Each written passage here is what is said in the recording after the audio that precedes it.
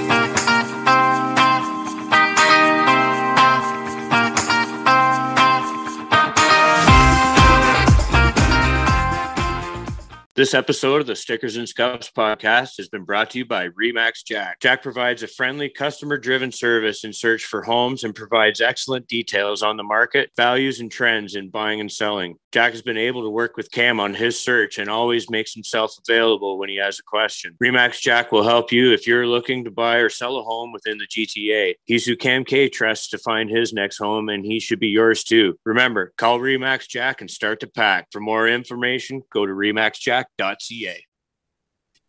Hello, everybody. Welcome back to the Stickers and Scuffs podcast. Cam K, Graydon Bunn here with you once again. Joining us is a rising star in the Canadian racing scene, Chase Pinsonneau. And Chase, it's an honor to have you on the show. It's cool to see you already having success in the racing scene. So thank you so much for coming on the show. Yeah, for sure. Thanks for having me, guys. Well, we're going to start off, man, with the probably the first thing that I would imagine is might be a little frustrating for yourself, and I caught myself doing it as well when prepping. The correct spelling of Pinsonneau. It's one N at the beginning and two N's following, and I kept doing the Pinn. And then it was a mess from there. So how many times did you get your name butchered at the racetrack? Yeah, butchered's one thing, especially in school. I mean, lots of teachers struggle to pronounce that name.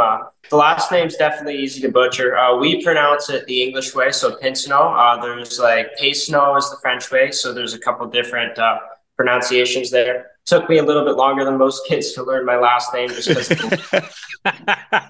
Yeah, we kind of have it easy. Harrison Bunn. That's not too difficult. It's definitely a tough one, man. But I mean, it makes it unique. And as soon as we started hearing Pinsonneau, and I heard a couple people butcher it, so that's why I wasn't sure whether or not how to pronounce it really at first. But Chase, let's start with the obvious here. You're a racer and you're quite young, so let's start with how it got started, man. How did you get your start in racing? Because in Canada, we don't really think of people getting started in racing.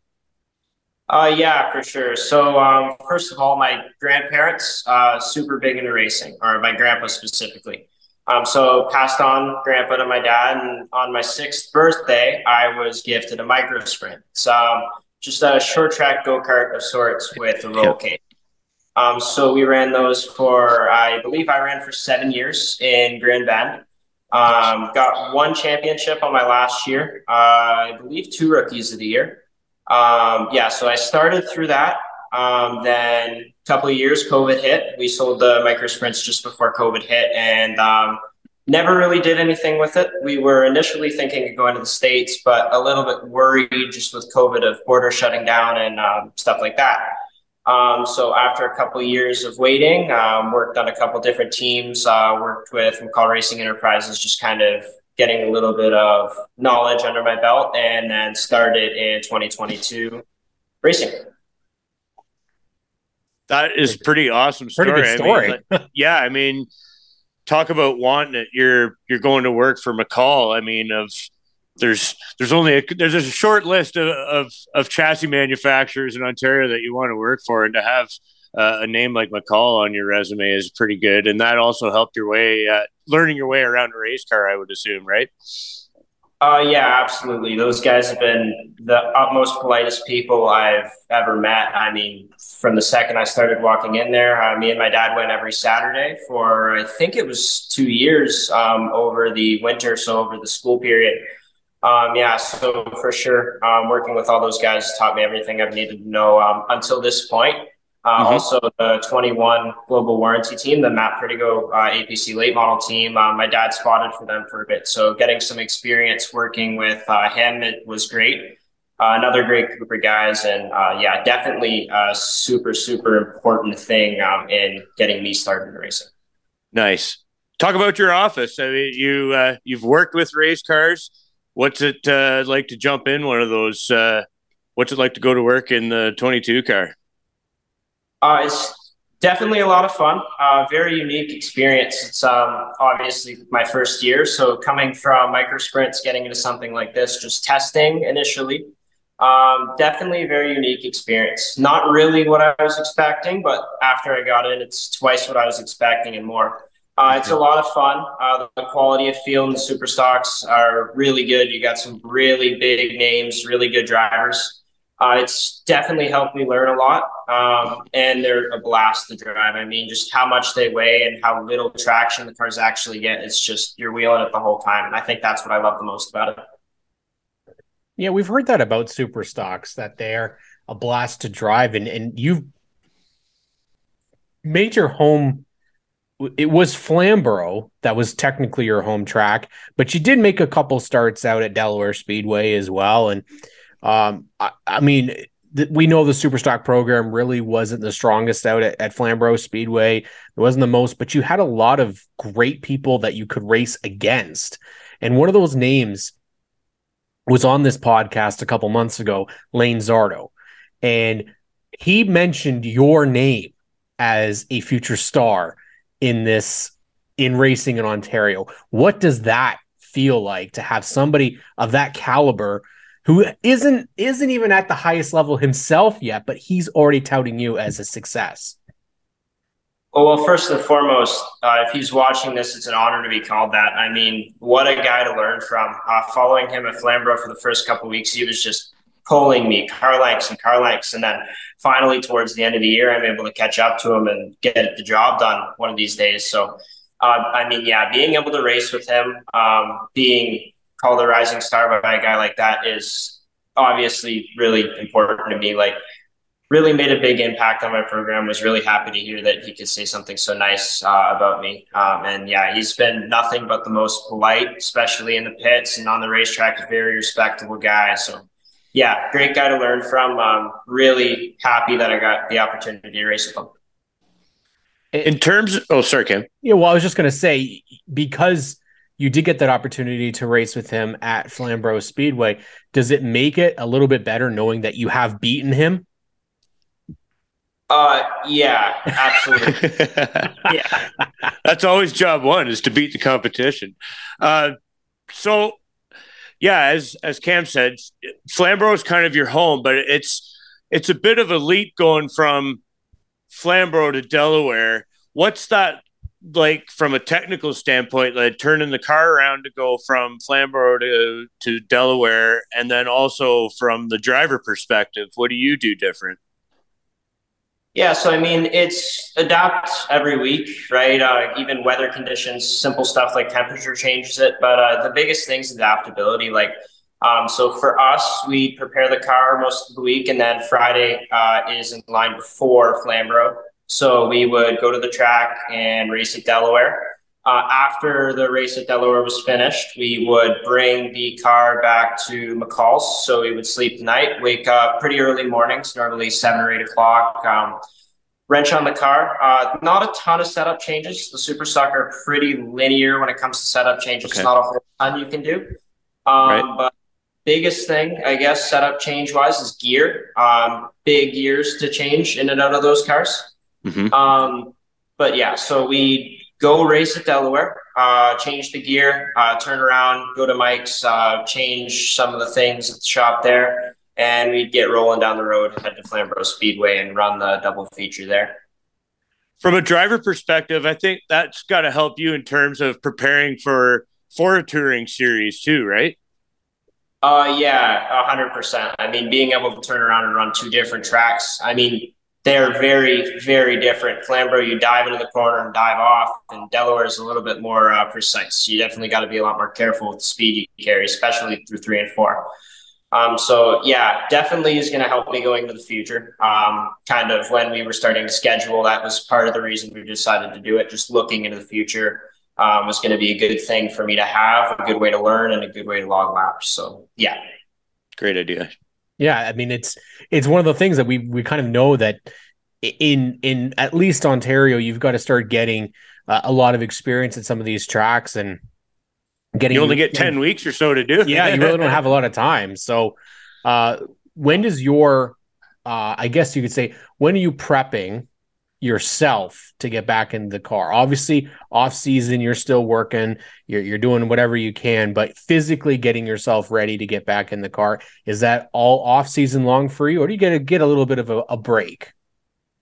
Yeah, so starting now or starting just recently, I've been starting to get a little bit more exercise, working certain workout specific areas of my body to try to get more prepped, especially this year. There'll be weekends at Delaware Speedway running both car classes, the Super Stock and the late model. So being able to jump out, especially long races, the long special weekends, I'm going to need to have tons and tons of stamina, lots of strength in certain parts of my body to be able to stay, in the moment, right?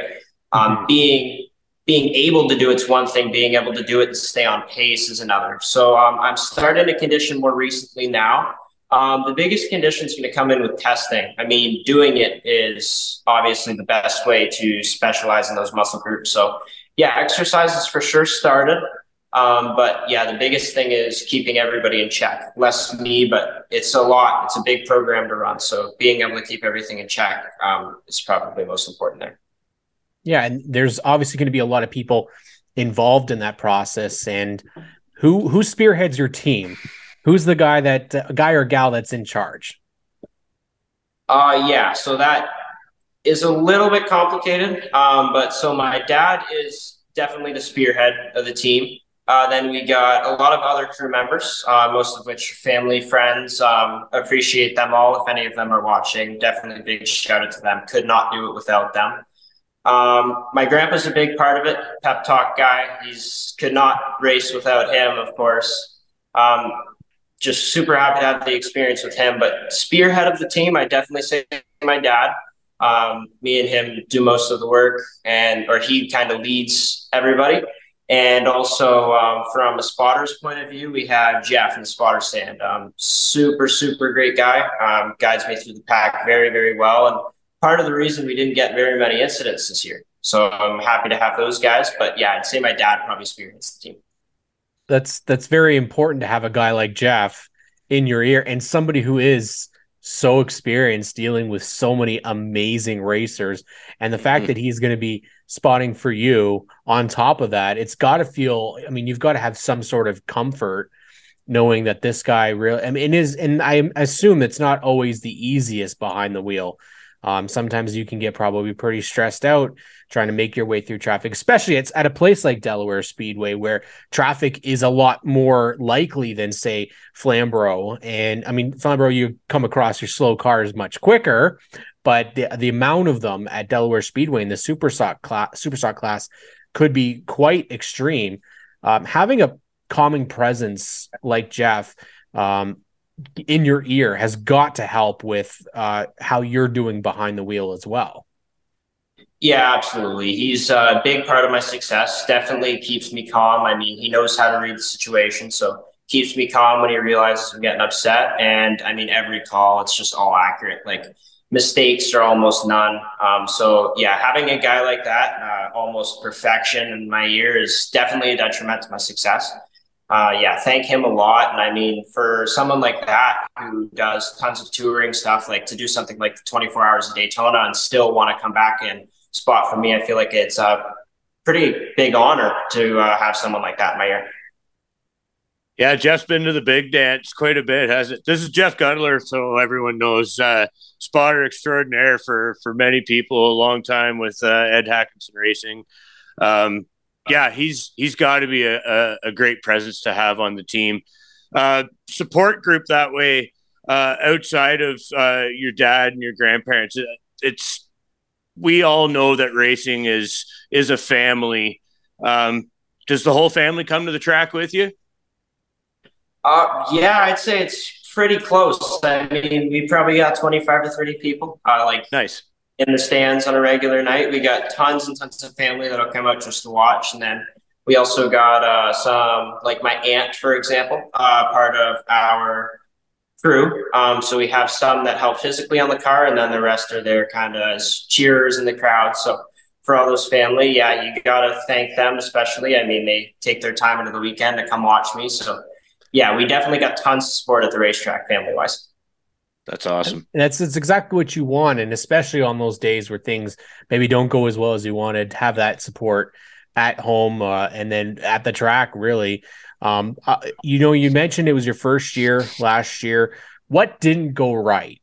Because there's always something that I know we talk with drivers all the time. And even if they have a championship season, there's something that they would have worked on. So for yourself, what do you feel last year maybe was not you could have worked on a little bit more?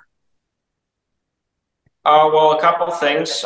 First and foremost, I think before those Friday nights, I probably should get more sleep. Like the sleep, I felt like I wasn't getting quite enough. So just to keep me on point, the sleep is definitely a big part of it. Another thing, especially towards the start of the year, my aggression on the wheel, which obviously I'm still building, just being my first year, but my aggression at the start of the year just wasn't quite there. Wasn't really comfortable with where my nose is. Now, looking towards the end of the year, I was getting there, but I think especially going into 2023, I need to go right at it, be aggressive right from the first day. I mean, there's no time to wait. Other than that, there's not a whole ton. I mean, we're pretty happy just being our rookie season, accomplished all our goals. But yeah, definitely the aggression is the biggest part. And then just keeping racing separate from the social aspect, because a lot of those guys are your friends off track, but you can't think of that. You got to be polite, obviously. That's what you do. You don't want to wreck anybody, but kind of taking that aspect out of it's definitely important too. Let's I don't think we've talked quite enough specifically about as you said, your rookie season, jumping up from, it's such a leap from where you started to the super stocks.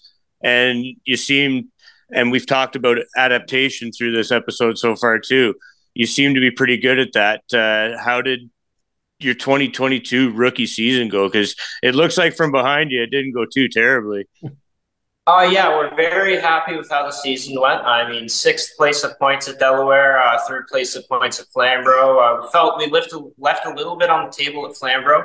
The start of the year was a little bit slow for us, but towards the end of the year, we were seeing wins more commonly. At the end of the year, we ended up picking up 4 wins in total within the last half of the year. Nice. We were really happy with that. So yeah, we were very happy with the season. I mean, for the rookie year, for me to be able to jump in and do it was super important. But I mean, most of my successes are detriment to my environment. I mean, my environment helps me do what I do. So without the environment that I'm in, without the family, without the crew, without the guys that support me, I would not be able to do what I do. I mean, driving's one thing, but the people around me sacrificing that much time for a rookie driver and not really seeing successes till the end of the year. I mean, got to clap for those guys. But yeah, definitely a successful first season and really, really excited to see what I can do in 2023. Does that put you put more pressure on yourself? Does that put more pressure on the team that you've set the bar so high in your first year? Yeah, I mean, the team, they've done an exceptional job so far. I don't expect anything more out of those guys. They give so many nights that they could be doing other stuff. But myself, I'm definitely putting more pressure on myself. Making a step into a higher division. I got to show that I'm worth it, that I'm doing enough work behind the scenes and being a good enough wheelman to actually put those cars in positions to win weekly. Like I'm looking at a spot where now Delaware, we're really going to try to chase a championship this year. Whether we can get it or not, that's obviously the end goal. Everyone's chasing it. But instead of going thinking, hey, I'm just a rookie, I'm going in this year with expectations. I really need to show that I'm supposed to be here and try to do something with it. The driver's got to believe it too, in your own mind. If you're not out there thinking that you can hang with these guys, you're going to beat yourself in the car. Exactly. Yeah. Well, let's go over the official plans for you for 2023, Chase. You touched on it a little bit. What's the schedule looking for you in for this year? Yeah, so this year we're definitely, even from our aggressive season last year, we're upping it even a little bit more. So firstly, continuing with the Super Stock at Delaware Speedway. Felt that was a great program and are really looking to continue there. Car count's exceptional. And on top of that, we're going to add Pro Late models. We're going to run those as well, full season. We're also going to do, with the Super Stock, the Touring Quick Pick Series. And then a couple smaller races as well, like a couple one-offs, not smallers, like the memorials and stuff like that. One will be the Gold Rush at Flamborough and the Pro Late Model. The APC 200 lap race at the end of the year. And for Oktoberfest, we're going to try to do that in both cars. Cool. Whew. A full schedule for Chase Pinsonneau this year, and that's fantastic. There's a lot to be able to be excited for you in your future, and obviously having a lot of names tell us that we needed to get you on the podcast for sure. I'm not just saying that there was family members asking, but there was also some really big names that were saying you got to get this guy on here, and we definitely want to give you an opportunity because you've got some amazing partners with your race team to shout them out and thank them because it's so important. Without those partners, we wouldn't have racing. You wouldn't have your ability to go on the track and race. So let's hear all about the partners that you have supporting your racing career. Yeah. So firstly, I'd like to just announce my two big sponsors on the Superstock. So FCF Custom Fabrications and Windsor Life Magazine. They were the first two to jump on, up and antsy, ready to go. Fred and Deb, that's FCF owners. Every race, they're always attending the races. So as people, we thank them as well. And then obviously all the other sponsors. Like we got Apex Auto Group. We have KMJ Industrial Contractors, Integrity Tool and Mold, Lakefront Marine, Industrial Tools and Supplies. Like those are our main sponsors. We also have Wilds Printing for making an amazing car. I mean, the car looks absolutely phenomenal. Racing Enterprises for, obviously the layover between Delaware and Flamborough, making that seamless and building us such a nice car. And Connor's Cookies for giving us a little bit of something there to give to the fans every week instead of just an autograph card. Last couple people here, I'd like to announce a couple new sponsors that are joining our team. So we have the Rosati Group and Tilbury Auto Mall. We're really excited to have a couple new partners, and we're excited to see what we can do with them in 2023. I don't know, awesome. Everything I'm hearing is positive. You shared it with us. That's great, man. It's good news, man. Really, really exciting. The 22, I know you got the Penske font that you had last year. Is that a clue into potentially your future or what? So actually, no. So my future it's a little bit different than what most people see. So right now, I have always been a sucker for super late models. It's kind of ever since I was a kid, I kind of grew up going to Flat Rock just across the border watching Outlaws. Yeah. But just recently, a couple of years ago, I've been lucky enough to attend the Snowball Derby. So that's one of my big goals, to be able to attend in something like that. But From a full season standpoint, I really like what they're doing in the States with the Stars ASA Tour. Obviously, my having roots in the ASA Tour and just seeing it's a traveling super late model series and every track is just excellent. So doing something with that, that's probably my hopeful goal going into the future.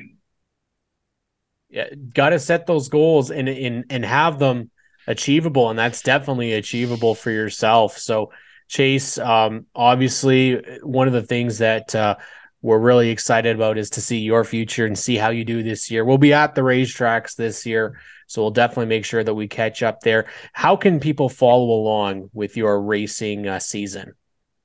So first of all, our Facebook and Instagram is at CP Motorsports 22.